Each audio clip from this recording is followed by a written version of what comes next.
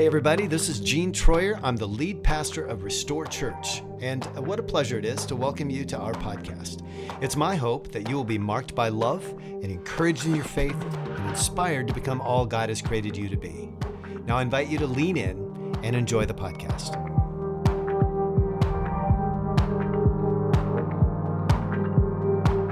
Hey, tell me who I am.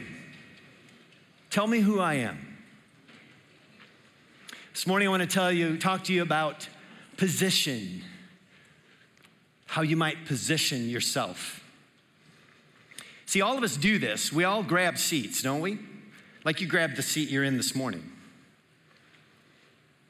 Maybe you sat all the way up front because that's where you engage better. If you're under the balcony, see, you can't see me right now, but it makes a difference where you're seated. When you go into a corporate setting and you sit around a conference table, you pick your seat. When you walk into the school cafeteria or the manufacturing plant that has a lunchroom or a break room, you're gonna pick your seat. You're gonna scope the room. You're gonna see who's sitting where. I had a friend of mine that he was in the army, and after coming out of the army, he no longer was able to sit anywhere where his back was to a door or to a window or to an open room. He always found a seat where he had a clear perspective on every place that he could see. He must, in order for him to be comfortable, he had to be able to see what was around him. Sometimes we pick these seats consciously, and sometimes we do it unconsciously. Sometimes, if you're like me, you've sat at a table, and you've sat across, you check to see where your allies are around the table. Who is for me? And I want to sit in such a place that I can see them from where I'm sitting, because maybe I need some reassurance about who I am, and I need reassurance about the position I'm taking. And other times you look around the table and you see where the narcissistic leader is sitting, and you avoid clear eyesight with him at all costs because you know that there's some things going to come down the pike that you don't really want to be able to see him on. Sometimes we take seats that speak to the social norms that we've become accustomed to. We've just picked up, even as kids. Like, think about where your mom and dad sat at the table. Did you have dinner or breakfast together? Think about where your mom and dad sat. Did they sit at the end of the table? A lot of times, mom and dad might sit at opposite ends of the table, depending on the size of your family. Yeah, they got to keep order in the room, right? So they might sit on opposite ends of the table. Other times, maybe they sit on the side, but did you know that the end of the table is a place of influence and it is a place of power? Think about it the next time you grab a seat at the table. Think about where you're sitting. If you sit on the side, oftentimes you're looking for teamwork and collaboration. We take seats based on our perspective. Now, we've all heard ourselves and others say things like, from where I sit, or from my perspective, and this is usually followed with a particular opinion about a particular subject or a particular matter. But our opinion reflects our observations, it reflects our experience, it reflects our biases, and it reflects how we think the world works.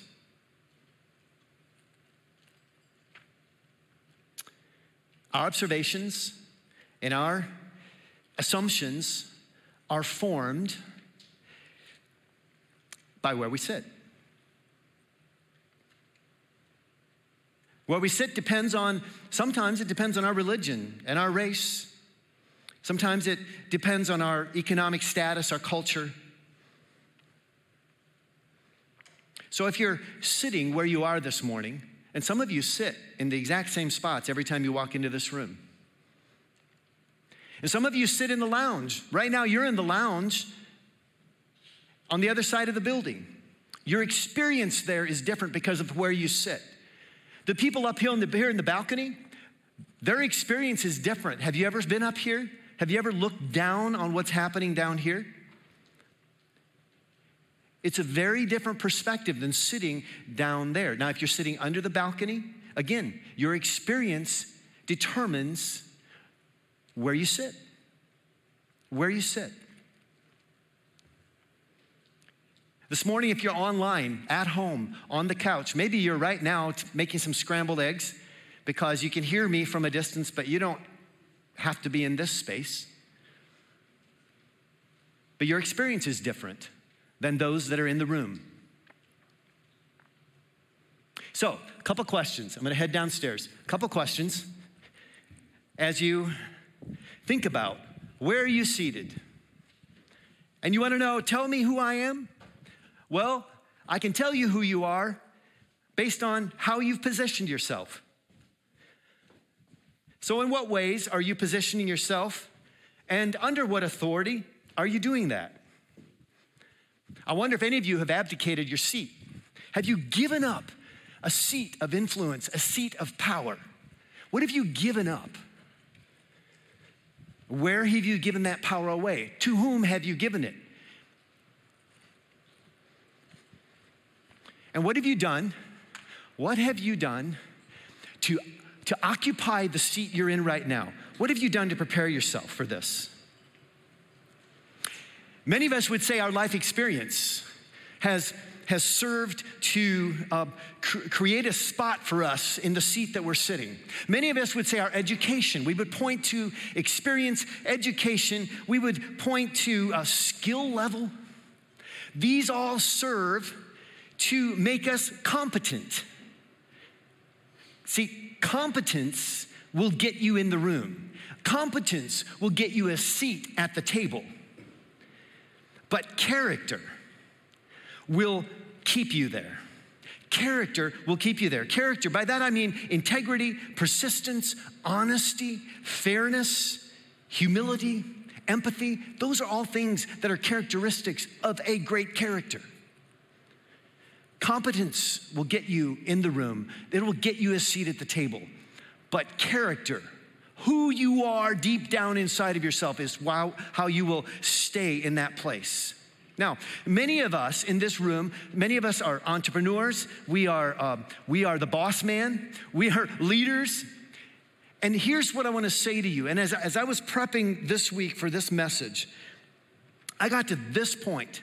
And as I wrote this, I just had a real sense. This was a word, like, take this word this morning. Take it deep inside of you. Because if you are a leader, then you are charged with helping create character in the people that follow you, that will measure up to the significance of their calling.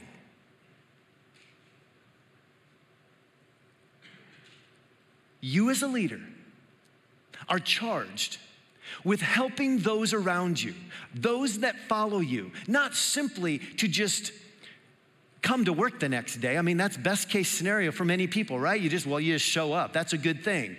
No. You are called, as you lead people, you are called to help them create in them a character that will measure up to the calling that they are called to. Help them to be worthy of their calling. Paul has a lot to say about this, the Apostle Paul. And again, we're going to turn to Ephesians chapter 2 this morning, and we're going to read about what Paul's message was to the church at Ephesus and what his message is to you and I again this morning. I love this passage because, listen up, he starts with saying, hey guys, you in the church in Ephesus, here's who you used to be. Back in maybe I was 14 years old, Neil Diamond and Barbra Streisand came out with a song called You Don't Bring Me Flowers Anymore. And the phrase that is in that captured my attention was, used to be's don't count anymore. They just lay on the floor till we sweep them away. Now, of course, he's talking about a romantic relationship, but as I read this scripture, that line came to mind, and I thought, that is so true. Used to be's don't count anymore. That's not what's important anymore. We need to focus on our future. We need to focus on what will be. So here we go. Ephesians chapter 2, verse 1. Once you were dead. Once you were, because of your disobedience and your many sins. You used to live in sin, just like the rest of the world, obeying the devil, the commander of the powers in the unseen world. He is the spirit at work in the hearts of those who refuse to obey God. All of us used to live that way, following the passionate desires and inclinations of our sinful nature. By our very nature, we were subject to God's anger just like everyone else. Verse 4, but God, say it with me, but God is so rich in mercy, and he loved us so much that even though we were dead because of our sins, he gave us life when he raised Christ from the dead. It is only by God's grace that we have been saved. For he raised us from the dead along with Christ. And here we go. Here we are, seated us with him. He raised us with Christ and seated us with him in the heavenly realms because we are united with Christ. Where are we seated? We are seated with him. So God can point to us in all future ages as examples of the incredible wealth of his grace and kindness toward us, as shown in all he has done for us who are united with Christ Jesus. Verse 8, God saved you. God saved you by his grace when you believed. And you can't take credit for this. It is a gift from God. Salvation is not a reward for the good things we have done, so none of us can boast about it. Now, Martin Luther, who, this was a Lutheran church for 143 years, so Martin Luther had a lot of influence on not just the whole theological world, but especially to the church that he founded, the Lutheran Church. Luther actually suggests that God doesn't need your good works, but your neighbor does. God doesn't need your good works, but your neighbor does. For we are God's masterpiece, Paul goes on to write. He has created us anew in Christ Jesus, so we can do the good things he planned for us long ago. Our salvation, you guys, is not based on how good we are. It is based on the goodness of Christ, goodness of God shown to us through Christ. Because of his grace, you and I, we are freed from using works in some systematic way. We do this, you know. We make a list, and then we put check boxes beside the list, and then we check those boxes as we do the good things. We compare and we contrast. That's a trap nobody wants to get into. We compare what other people do compared to what we do, and then we make some assumptions about how good we are based on the score. Instead of all of that, the goodness of God frees us. It gives us authority to fulfill our calling, to love our neighbors in ordinary, regular ways. Be that in the workplace, be that in our families, and perhaps right here in our neighborhoods. Last week, Brenda encouraged us to straighten our crown, position ourselves rightly. So this morning, I want to remind us that if you have surrendered your life to Jesus, then you've been resurrected with Christ. You've been given a new life, and you are seated with him. It matters where you're seated. If you are seated with him, you are seated in the heavenly realms, the heavenly realms. He has given you spiritual blessing. He has empowered you from the inside out. You are one with him.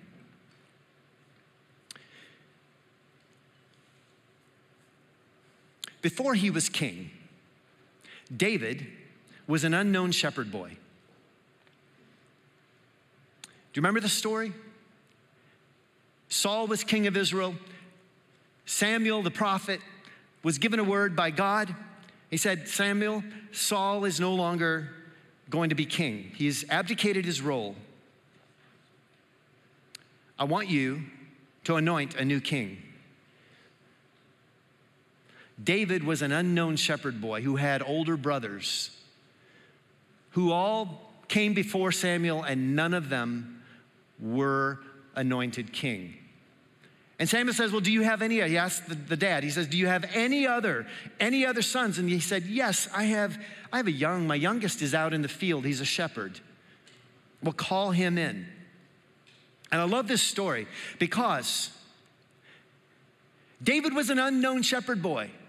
No one knew about him, but God mentioned him to Samuel, and Samuel saw him and saw royalty.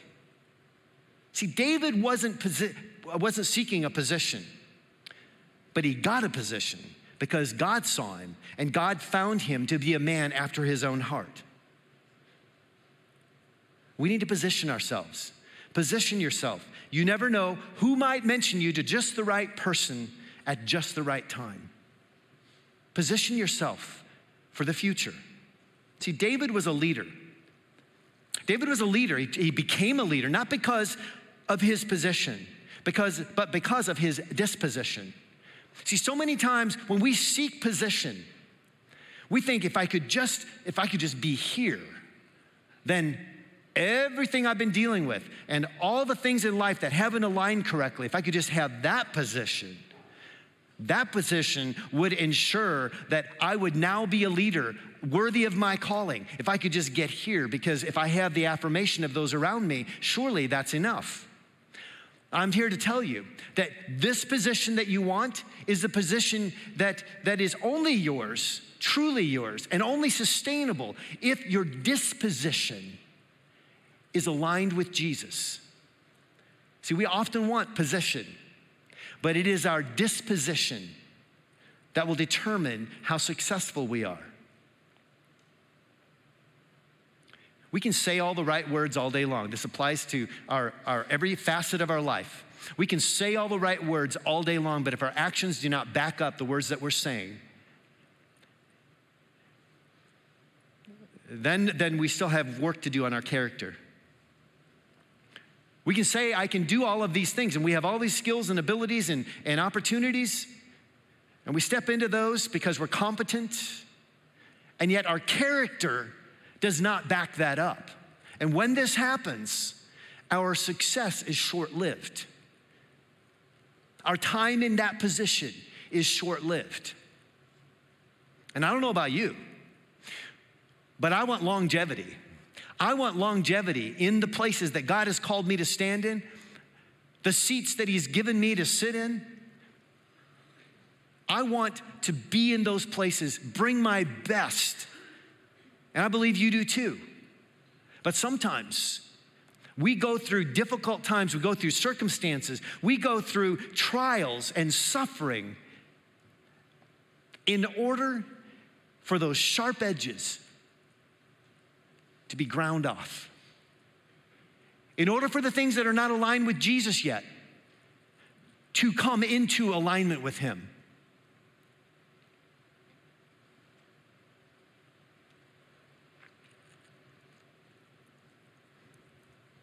It's curious what age does. When you get into your 50s and beyond, life takes on you get a different perspective.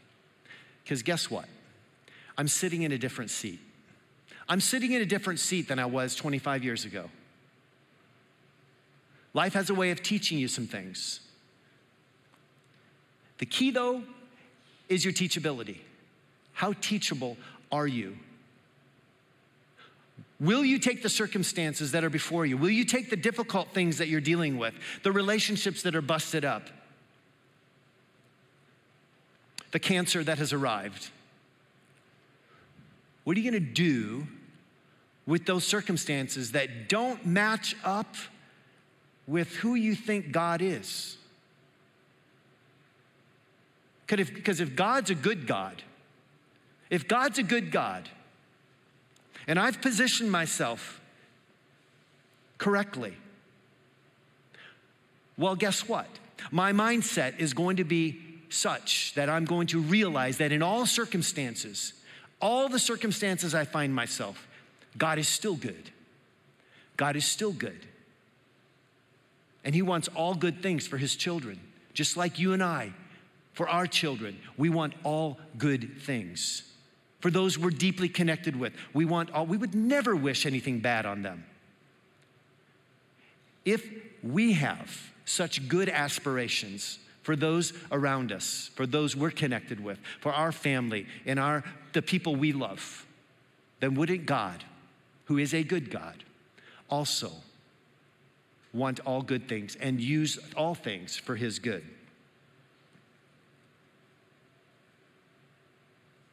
This morning, I wonder if your character has been formed to the degree that you are ready for whatever is coming. Are you looking to change your position, or are you looking to change your disposition? Sometimes in life, we find that wherever we are, we just don't belong here anymore. Like, this is just not my place. I don't belong. We realize that who we are or who we've been is not who we need to continue to be. I had this conversation with a couple friends this week. When I asked them, I said, when you think about your identity and who you are in Christ, like, do you ever feel like you need to shed some of this identity, like a snake takes off the old skin? Sometimes we have to, and he changes his identity as a snake. I mean, he's still a snake, but he's got a new exterior. You and I, sometimes we need to, well, let me just say we should never change our core, the core of who we are as followers of Jesus. Of course not. That's our foundation. Our faith in Christ is our foundation. Don't change that part of your identity. But it's important for us to identify those secondary identities, those things that we need to shed like old skin and say, that's who I used to be, that is not who I am anymore. That's who I was, but the future is calling me to be someone else. See, our identities, think about your environment growing up, for example. Our identities are shaped by the environment that we have grown up in. And unless there's a great interruption, so I think about things like when you go to high school, you've been in middle school and now you step into high school. And maybe the same people that have come with you through middle school are now with you in high school. It's awfully difficult to change in that atmosphere because you've kind of been known over here for this, and so it's expected of you as you go into high school. But now you step from high school into college, and all of a sudden you find yourself, most people will find themselves in a strange setting, a new place, without anybody from the past being there. You get to shed, and this can either be a good thing or a really bad thing, but you get to shed this old identity that you had and you get to create something new.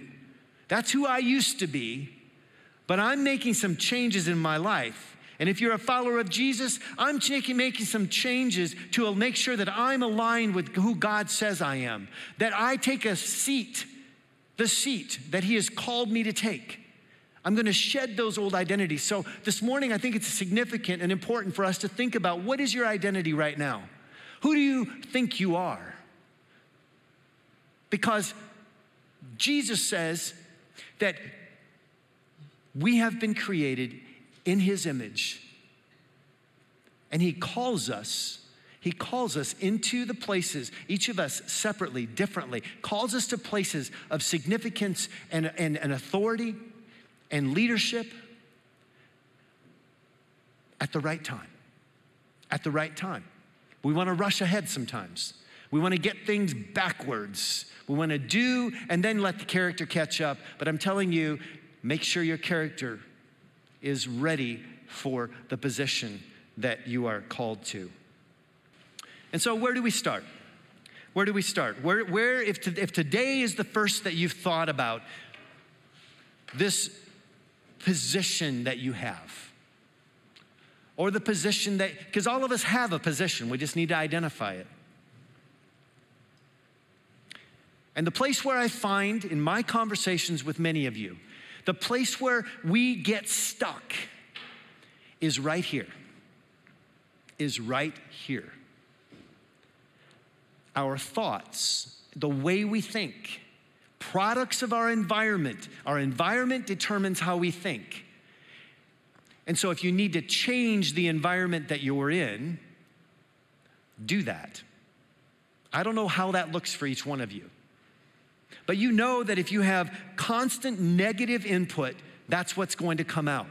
If you have constant positive input, that's what's going to come out. Maybe you need to change the seat that you're sitting in. Maybe you need a new position. And maybe you simply need to start where Paul, again, you guys, 2 weeks ago when I preached, as I talked about what Paul talks to us about in Ephesians, I was reminded again of how much Paul likely, I'm gonna make some assumptions, but he was not a nice guy prior to meeting Jesus. He was a killer. He was affirming those that would actually do the deed, so it kind of just put him in right with it. He thought he was doing really well. He thought he was aligned with God. He thought that his zeal was appropriate. And yet Paul meets Jesus on the road to Damascus, and Paul is never the same. But Paul remembers what he was like. Paul remembers his identity that he's trying to shed. And I just believe that the way his writing speaks to us today is because he was human, and he too struggled with identity. In Romans 12:2, one of my favorite verses, do not conform to the pattern of this world, but be transformed by the renewing of your mind. Then you will be able to test and approve what God's will is, his good, pleasing, and perfect will. It is the renewing of the mind that is the key here. Think differently, live differently. This morning, God says you're invited to the table. Pull up a chair. We've reserved your seat. You don't need to jockey for position. It's all right there. So where are you seated? Where are you seated? Position yourself. Take the seat that's been offered. Why does this matter? Why does it matter where we're seated? Why does it matter how we conduct ourselves in that seat? Well, poet Robert M. Hensel, I love this quote. He says, life is a temporary position. When our position's done, or when our job's done, we turn off the lights and go home. Life is a temporary position. When your job's done, we turn off the lights and we go home. Life is short. Life is short. Position yourself.